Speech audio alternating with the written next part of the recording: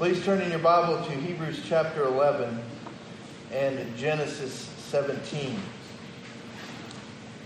How many of you have ever heard the phrase, "it's too late"? You ever heard that phrase? We use it, and I bet you guys could come up with some other things for me, but we use it in relation to maybe what time it is and when you want to call somebody. Well, it's too late to call them. It's like 1 a.m. Don't call them. We use it, it's too late, and the fact that they've already left. No, it's too late. They're already gone. We use it in relation to the fact that the store might be closed. It's too late to go shopping over there or to leave for the store. And then we use it, it's been used with us. It's too late when the grades are already submitted. There's no going back. And so today, and we're used to hearing that phrase, and like I said, you guys probably can fill that in, some additional things in my that you deal with it with. But with Sarah, we're going to learn with faith it's never too late. And so we're going to be looking at that this morning. We're going to be in chapter 11, verses 11 through 16, which says, "By faith, even Sarah herself received the ability to conceive, even beyond the proper time of life, since she considered him faithful who had promised. Therefore there was born, even of one man, and him as good as dead, at that as many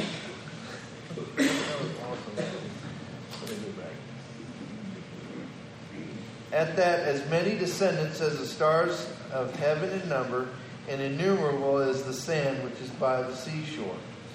All these died in faith without receiving the promises, but having seen them and having welcomed them from a distance, and having confessed that they were strangers and exiles on the earth. For those who say such things make it clear that they are seeking a country of their own, and indeed, if they had been thinking of that country from which they went out, they would have had opportunity to return. But as it is, they desire a better country, that is, a heavenly one. Therefore, God is not ashamed to be called their God, and He has prepared a city for them." Let's pray. Father, thank you for your word, and I pray this morning, as we look at Sarah and this midstream wrap-up that we have in your word, I pray that you will speak to us, that you will guide us, that you will help us to understand what you're up to in these verses. And I pray and ask that you will reveal yourself so that we may embrace you. And so we thank you for the love that you've shown us, and for the demonstration of faith that all these men and women have given. And so we pray these things in Jesus' name. Amen. Amen. Well, this morning as we look at Sarah, we're going to see her faith, and we're going to see how her faith received, how it produced, and how it remained. And so we begin by how her faith received. By faith, Sarah received the ability to conceive at 90 years old. She was 90 years old when she received the ability to conceive, which was a little shocking to her. But this, her first response, wouldn't seem to be one of faith. As we go back and we jump back to Genesis, and look, we're going to read it. We're going to read what happened when it went down. We're in Genesis 17, starting in verse 15. When God said to Abraham, "As for Sarai, your wife, you shall not call her name Sarai, but Sarah shall be her name. I will bless her, and indeed I will give you a son by her. Then I will bless her, and he shall be a mother, and she shall be a mother of nations. Kings of peoples will come from her. Then Abraham fell on his face and laughed and said in his heart," is that a good response when God tells you he's going to do something? "And laughed and said in his heart, will a child be born to a man 100 years old? And will Sarah, who is 90 years old, bear a child?" And Abraham said to God, "Oh, that Ishmael might live before you." And then interesting, we try to help God all the time. But God said, "No." See, God does answer no sometimes. "No, but Sarah your wife will bear you a son, and you shall call his name Isaac. And I will establish my covenant with him for an everlasting covenant for his descendants after him. As for Ishmael, I have heard you. Behold, I will bless him and will make him fruitful and will multiply him exceedingly. He shall become the father of 12 princes, and I will make him a great nation. But my covenant I will establish with Isaac, whom Sarah will bear to you at this season next year." When he finished talking with them, God went up from Abraham.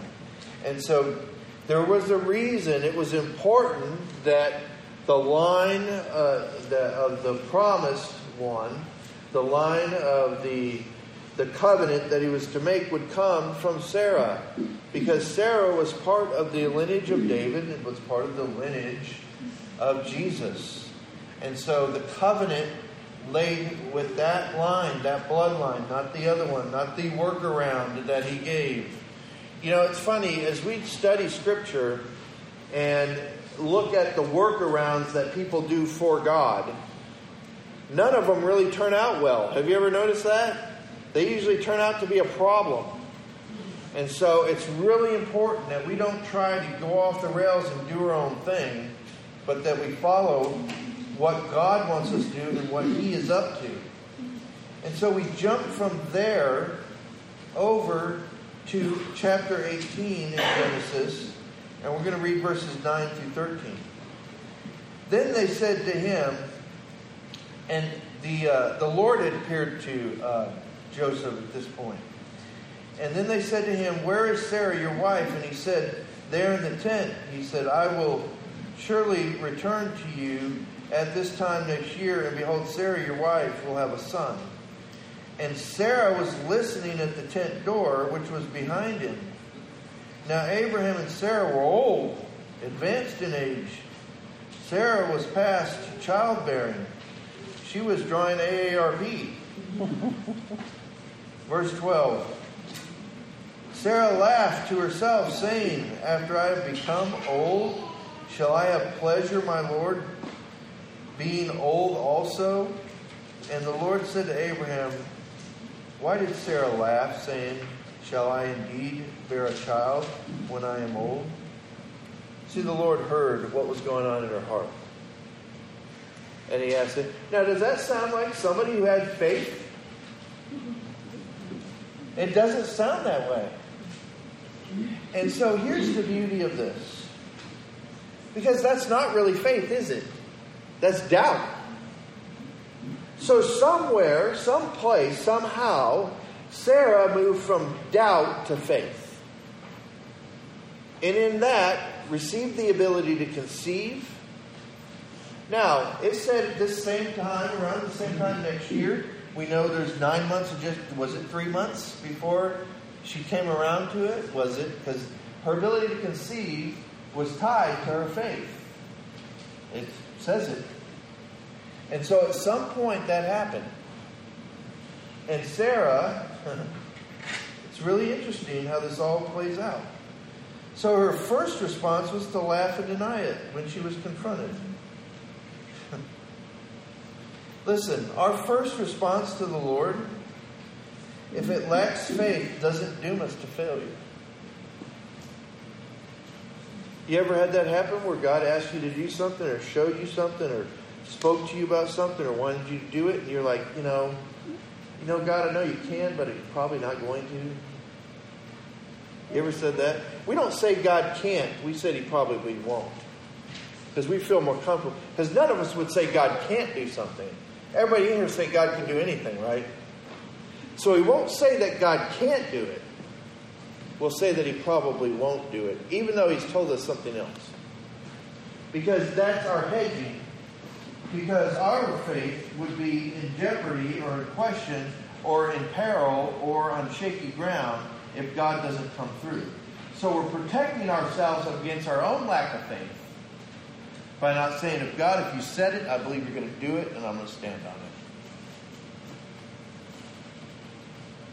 it. And so Abram or Abraham and Sarah here, God is giving them a son. And so, how do we know that lack of faith initially, an initial response, does not doom us to failure? Well, I'm glad you asked. Because we are told by faith she received the ability to receive beyond conceive, beyond the proper time of life. And so we know that that's what happened. God overcame life's physical limitations to accomplish his purposes. See, our limits, ladies and gentlemen, are not God's limits. We have a tendency to tie our limits and what we can do, what we can't do, and say, well, God can use me this way because I'm really good at that. And say, God can't use me this other way. Or, has God ever asked you to do something you don't want to do?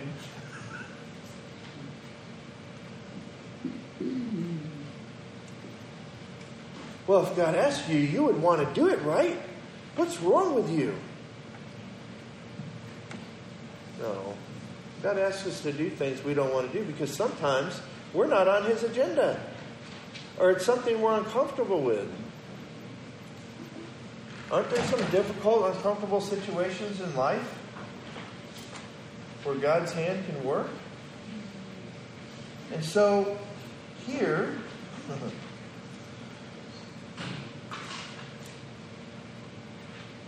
why, we must ask ourselves, why does God do that? Well, she considered, you know why she received that? You know why she moved from doubt to faith? It's not because she said, well, I can make that happen. I'm only 90. I'm still young. That's not what she said. It tells us that she considered him faithful who promised. See, her faith wasn't in what God could do or was going to do. Her faith was in the God who would do it. And we so often will do that. We will put our faith and hope in the event or the behavior or the thing that should be happening instead of the God that makes that happen. See, it's relation. It goes back to relationship. But here it is in Genesis and in Hebrews. It's about relationship. Either we believe and are convinced that he can, or we're not. See, she saw his abilities and not her own. She didn't discount it because of her situation. She did initially. She said, man, that ship has sailed, God.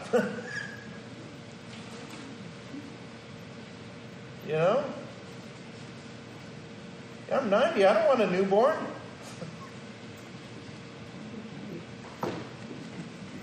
And all the people over 50 said, amen. Right? I don't want a newborn. You see, that's what faith is, though. Faith is trusting his ability, not your own. In a God-directed situation, do you look to your abilities or God? See, we have to decide. When God shows us something, that's it. It's done. Whether we have the resources in front of us right then or not. I've never seen anybody who saw them initially when they were going to go and make the Ark of the Covenant. Where did that come from? It's 2 steps back. They had gold earrings and all this other stuff that they misused initially for a golden calf. But that gold was meant for the ark. That gold was meant for God. And so the resources are there. We don't always see them initially. And so we have to make a decision whether we're going to choose His abilities and walk in faith. You know, why would we ever... Have you ever seen like you're trying to break through on something and it just wouldn't break through? Have you ever felt that way in your journey with God? I've felt that way before, where it's just like, man, what's the deal? What's the problem? Where's the disconnect? Why isn't this happening? And so we start trying to help God out. And we have to be careful that we don't get off the reservation, if you will. We don't get off of where God wants us to be. Because in the center of that, that's where God reveals Himself. And equips and provides. And so her faith allowed her to receive. Without faith, we know without faith it's impossible to please God. But her faith opened up doors to the hand of God in her life. And so not only did her faith receive, it allowed her to conceive or receive, her faith produced as well. Because of Sarah's faith, there was born to Abraham, who notes here that he was as good as dead, being 100 years old, a couple things. As many descendants as the stars of heaven in number. That's a big family. It's a big family for somebody who's 100 years old to get started. Descendants as innumerable by the sand of the seashore. You know, it's really interesting because these both are saying the same thing, right? Is there a number to the stars of the heavens? Yes. But then in the next phrase, this is so cool how God does this. In the next phrase, but the number was not known to them. The number is not known to us. But in the next phrase, it says, descendants as innumerable as the sands on the seashore. So what he's saying is so that, to me, this is the smart alecky unwind. He's like, well, if you're going to get smart about it, well, it's innumerable. The descendants are innumerable. But there's a number. Israel, at some point, when this thing is all said and done, there's a number. But it's not for us to number. What he's saying is there's so many people there and your descendants that they're innumerable. In other words, what I'm going to do in you and the blessings and the things that are going to flow out of that are not going to be able to be counted. And so what's happening here is God is revealing what He's about to show them. See, they never physically saw the innumerable descendants. What did they see? Isaac, right? They didn't see all of the nation of Israel because they were gone. They were gone. And so God showed them something that they never saw come through except for just a little piece. They only saw Isaac. And so God's plan for us go beyond us and are for the benefit of others. You know, we so often, we talk about it, and I'm as guilty as anybody. We want to see your hand, God. We want to see what you're up to. Can't we just rest and take confidence in the fact that God's up to something? Do I have to see it, or can I just be convinced whether I see it or not?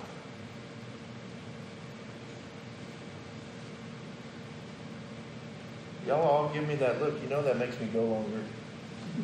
The only thing in your favor today is the potluck.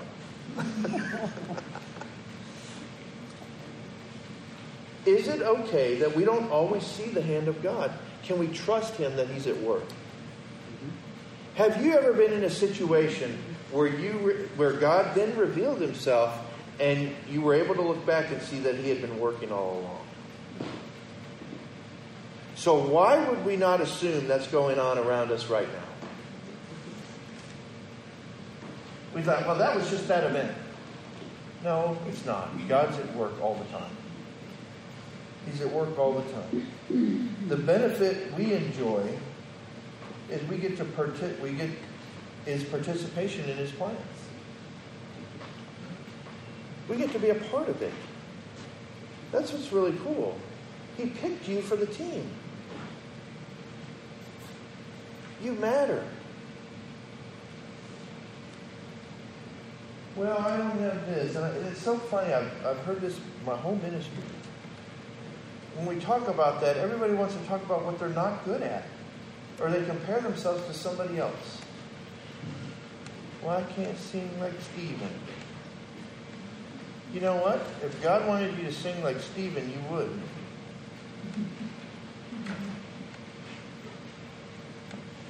Well, I can't mow like Aaron.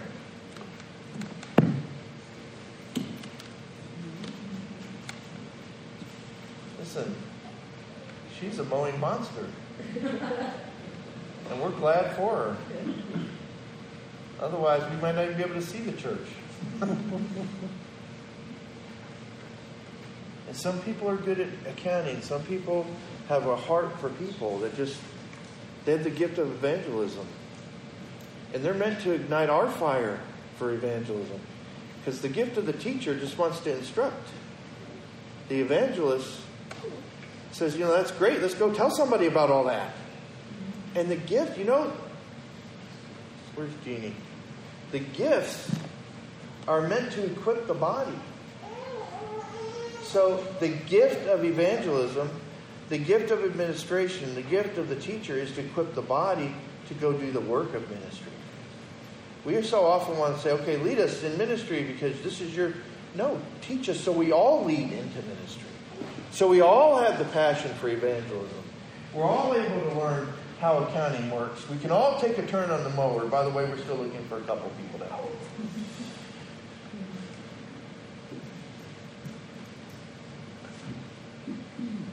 And that's how it works. And so, remember this. The benefit we enjoy is participating. And genuine faith produces. Genuine faith produces. And so her faith received. She received the ability to conceive. Her faith produced Isaac and generation that were uncountable. But her faith remained. And this is an interesting, it's like an intermission. Have y'all ever been to anything that had an intermission before? Anybody? Just me and Gavin. All right. Thanks, Gavin.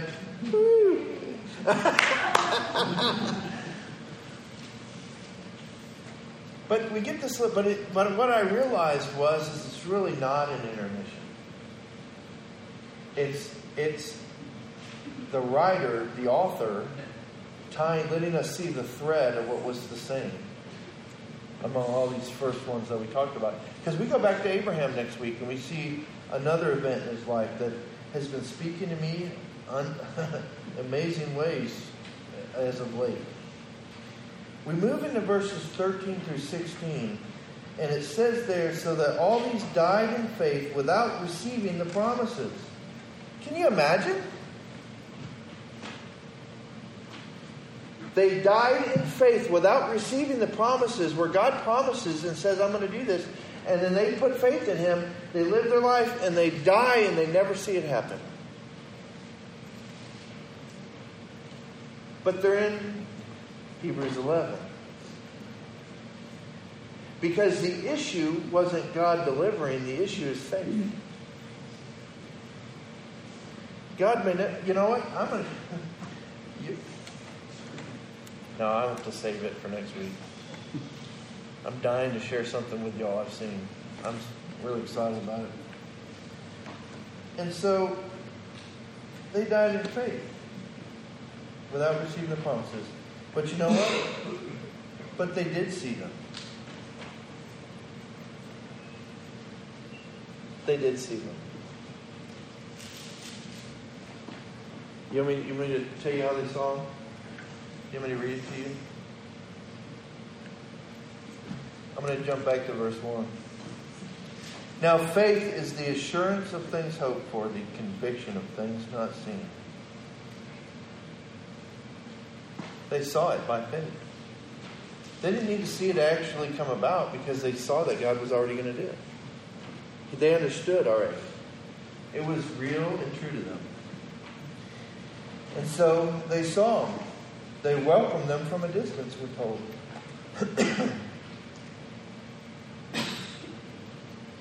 They welcomed them from a distance. And they confessed that they were strangers on the earth. Boy, that's a big one. We are not going to participate in what God is up to. We're just not. If we make this world our home, because we're going to pursue the things of this life, the things that are here, and we're going to define our success whether we have it or we don't. You know, it's so funny. We think that money and freedom and all of that are success. I want to tell you something. Those are the wrong benchmarks. The only benchmark for success is, am I walking in the center of God's will in this moment, at this second? And if I am, that's successful for His glory. To the day I die. My goal is to die broke.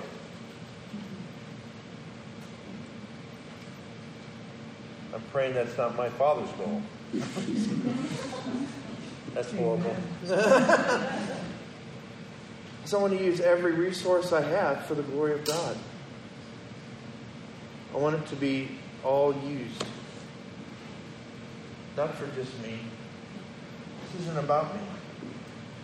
See, here are these folks. They're coming out. God has taken them out. And they weren't longing to go back.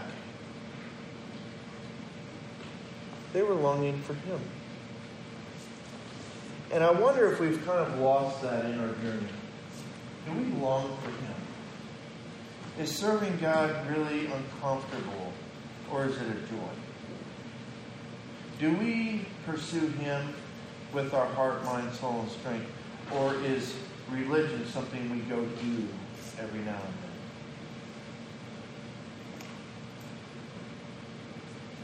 Is it a behavior or is it an identity? And I'm going to tell you, it's who you are.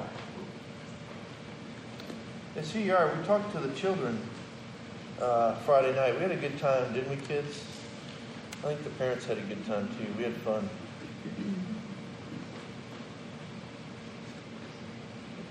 And it was we had a cool moment. We had 4 kids raise their hand and said they prayed and received Christ on Friday night. And if those kids meant what they said, they're changed forever. It's undeniable. You cannot hide it. Let me ask you this. How many of you know what a caterpillar looks like? It's not a trick question, I promise. How many of you know what a butterfly looks like? You know they're kind of the same animal, right? If you see a butterfly crawling on the ground, does anybody ever mistake that for a caterpillar? So behavior doesn't define what something is. What it is defines what it is. And so if we're a brand new creation in Christ, that's who we are. And if you've never met Him, if you've never come to that place where you said, I'm going to turn my life over to you. Because there is churches across America filled with people who say they believe in God. I believe. The devils believe and they tremble, and they're not going to be redeemed. But there comes a time where we turn and trust with our life. That's what faith is. Where we cross that line and we say, you know what? I realize I'm insufficient, and I realize that I'm a sinner. And put our faith in Jesus' death, burial, and resurrection as payment for our sins. And what happens from that is we're a brand new creation in Christ. And so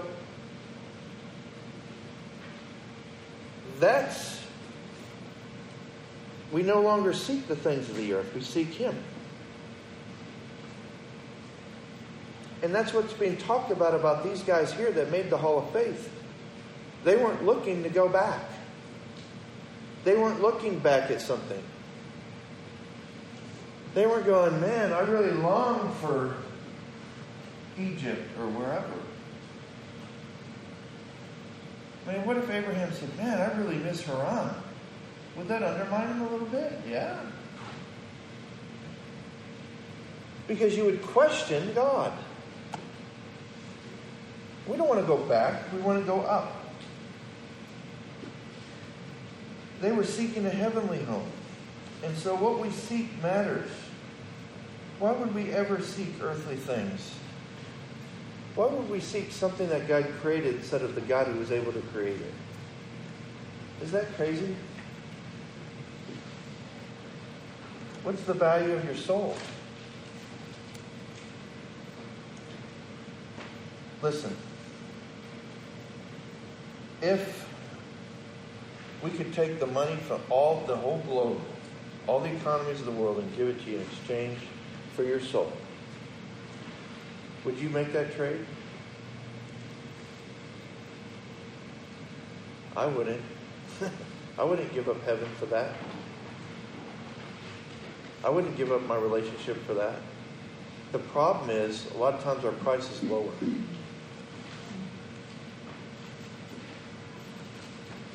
And we'll give it up for certain things. Now, we're not going to really give it up. We know better than that. But we have to be careful. Why would we seek earthly things? Because, listen, they were seeking God's things. And that's why He wasn't ashamed to be called their God. And by the way, He prepared a city for them. He did. He prepared a city for them. So the question is, what are we seeking? What are you giving up for what you're seeking? Because, there's a cost to everything. God's things or earthly things? Or God's things for earthly things, or earthly things for God's things?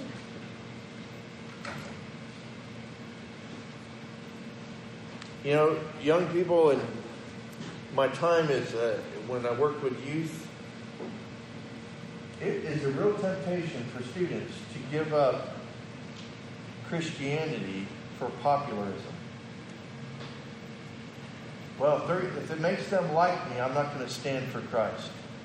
But they'll never say that. What they'll do is they'll just make a decision that their faith is quieter.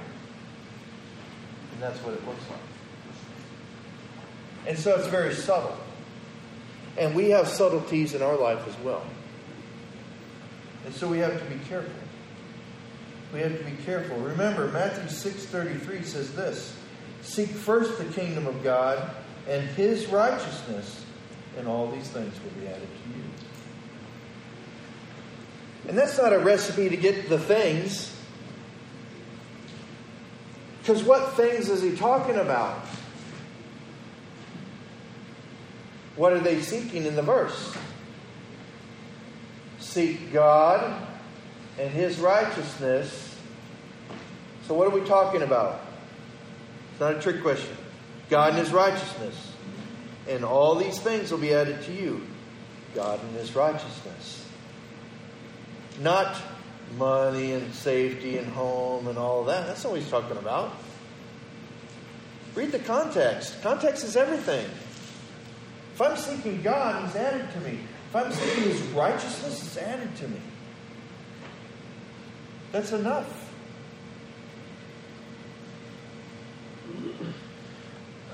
So are you walking in faith, seeking the things of God? That's what we're left with. Sarah, I think, is more like us. You're like, what? You want me to do what? I'm not, you can't even do that. What?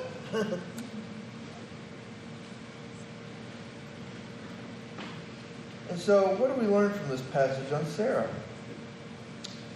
Well, is there anything in your life that God has said, and your response to God, either vocally or by action, communicates that you believe it's something too hard for Him?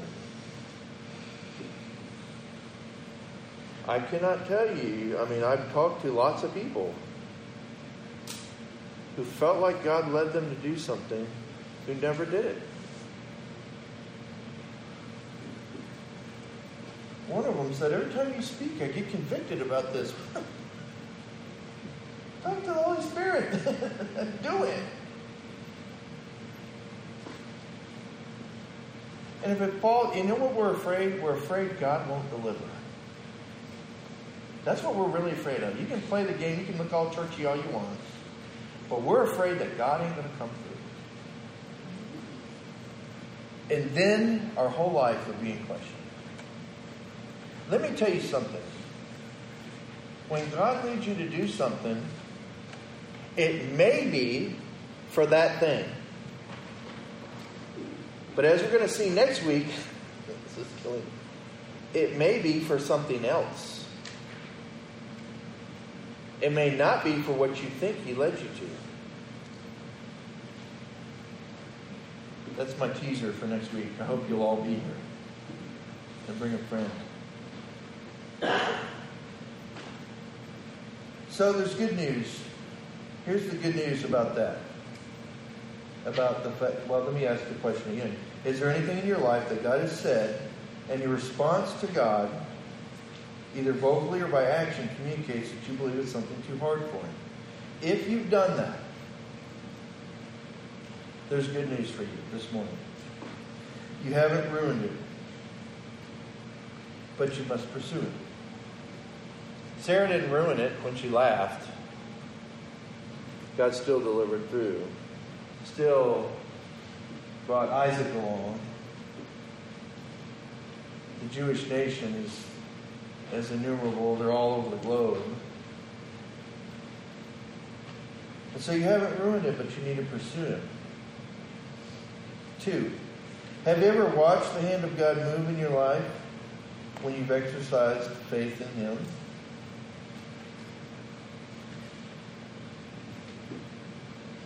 Now let me give you an example. How about salvation? When you ask God, did He save you? Do you remember that moment? We forget. That's our story. How about answered prayer? We had answered prayer in here. The answer was no. We saw a man pray and God told him no. That's not my plan. God does not answer prayers that are not in line with His plan. He says no to them. There's the biblical example. That's not popular, but that's factual and biblical. That's what matters. The truth matters. Don't compromise truth to do ministry. People do that all the time, and I had a pastor make that comment to me. We can't accomplish God's work with man's techniques. And I had seen it from that side when we were doing what we were doing. And I thought it was great advice. Because we need to receive the truth, even if it doesn't align with us. Does the truth always align with you? Anybody? My hand's not up. And so, what about our leading and obedience? Listen, remember all you've seen Him do and know that it's not over. It's only just begun. It's only just begun for us. That's the good news. We're only just beginning. 3, do you see faith as risky?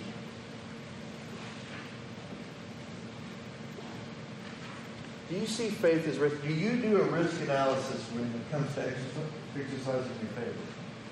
Well, I'm kind of putting myself out on a limb for God with that. I could lose my friend. I could lose a family member, a relationship.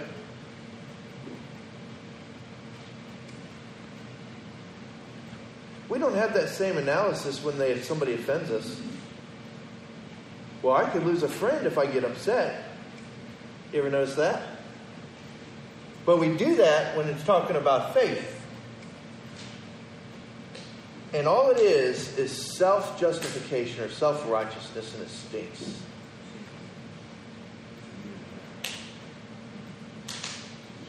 But what about me?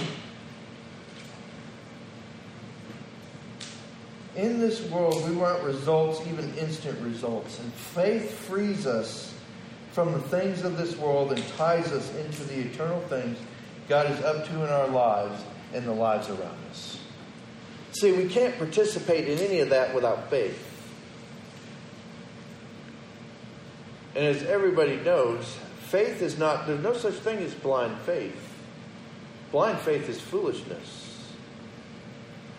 Because we see who God is.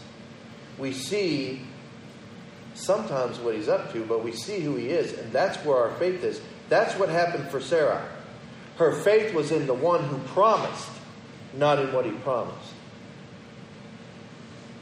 And if God tells me to do something and it changes, my faith in Him is unaffected. But if I had faith in the event and then it changes, I'm going to be going, what's up with that, God? And we'll ride this roller coaster of life if our faith is in what we're doing instead of the person or what He's up to. And so where do you place your faith? We place it in Him. Living without, let me tell you something. If you think faith is risky, living without faith is a lot riskier. It's a lot riskier. You know, I had a friend, and people used to calculate the cost. What does it cost to follow Christ? And I loved him, but he would always turn stuff on me. And we were talking about that question one day, and he said, you know what's never asked? What's the cost of not following Him? What are you missing out on that you could have been a part of? What did you not see? Or I'll tell you this, if I'm exactly where God wants me to be, doing exactly what He wants me to do, that is the safest place for me, even if I lose my life. Because I know what God is. We cling to this life like it's, you know, we hold on, but like there's nothing after it. Let me tell you something. The stuff that's after this is much better. It's much better. You know, I remember I was at this funeral once, and I was a little offended at first. I have to admit. The pastor that was preaching it said, so-and-so wouldn't come back if they could. Why would they want to? Why would you want to come back here? You know, it's funny. How many of you who, as you get older, kind of start feeling, man, I'm ready to get out of this place? You know, the way the world is going, evil men waxing worse and worse. Truth is all relative anymore. We have Reconstructionist history going on. Well, that never really happened. I heard some teacher lost their job because they said the Holocaust never had happened. They should have. The Holocaust did happen. How do you explain 6 million dead bodies? It wasn't a traffic accident. We want to rewrite it because we don't like it. Let me tell you something. We need to be people who love God and love the truth and are unwilling to compromise, even if the compromise we think turns out to our advantage.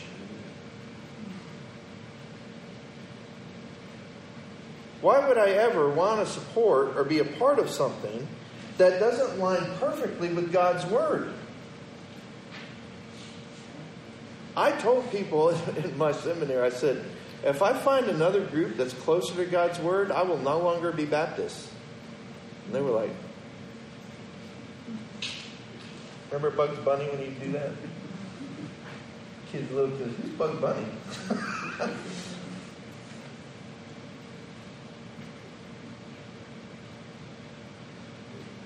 Because it's about the Word of God. Don't compromise it. Say yes when God directs you. I mean, look at what was going on with Sarah.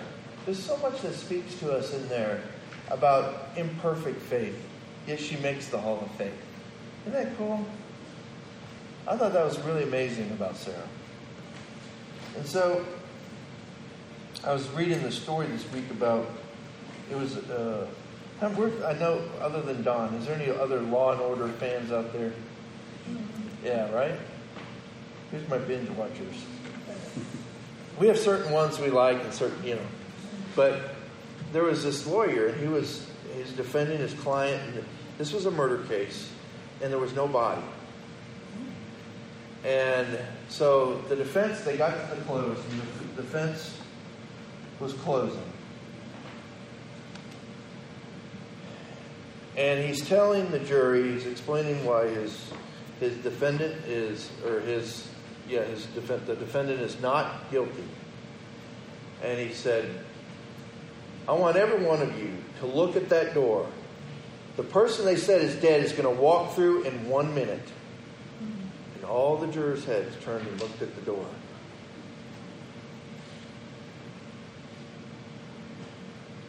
And the person did not walk through. And he said, ladies and gentlemen of the jury, the fact that you looked at the door means you have reasonable doubt.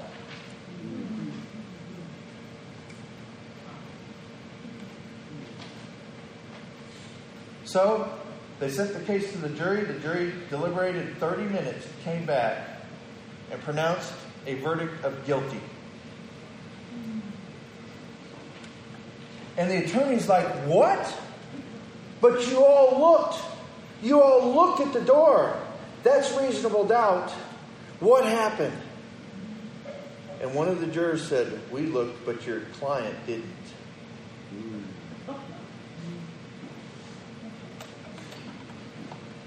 Because he had no doubt.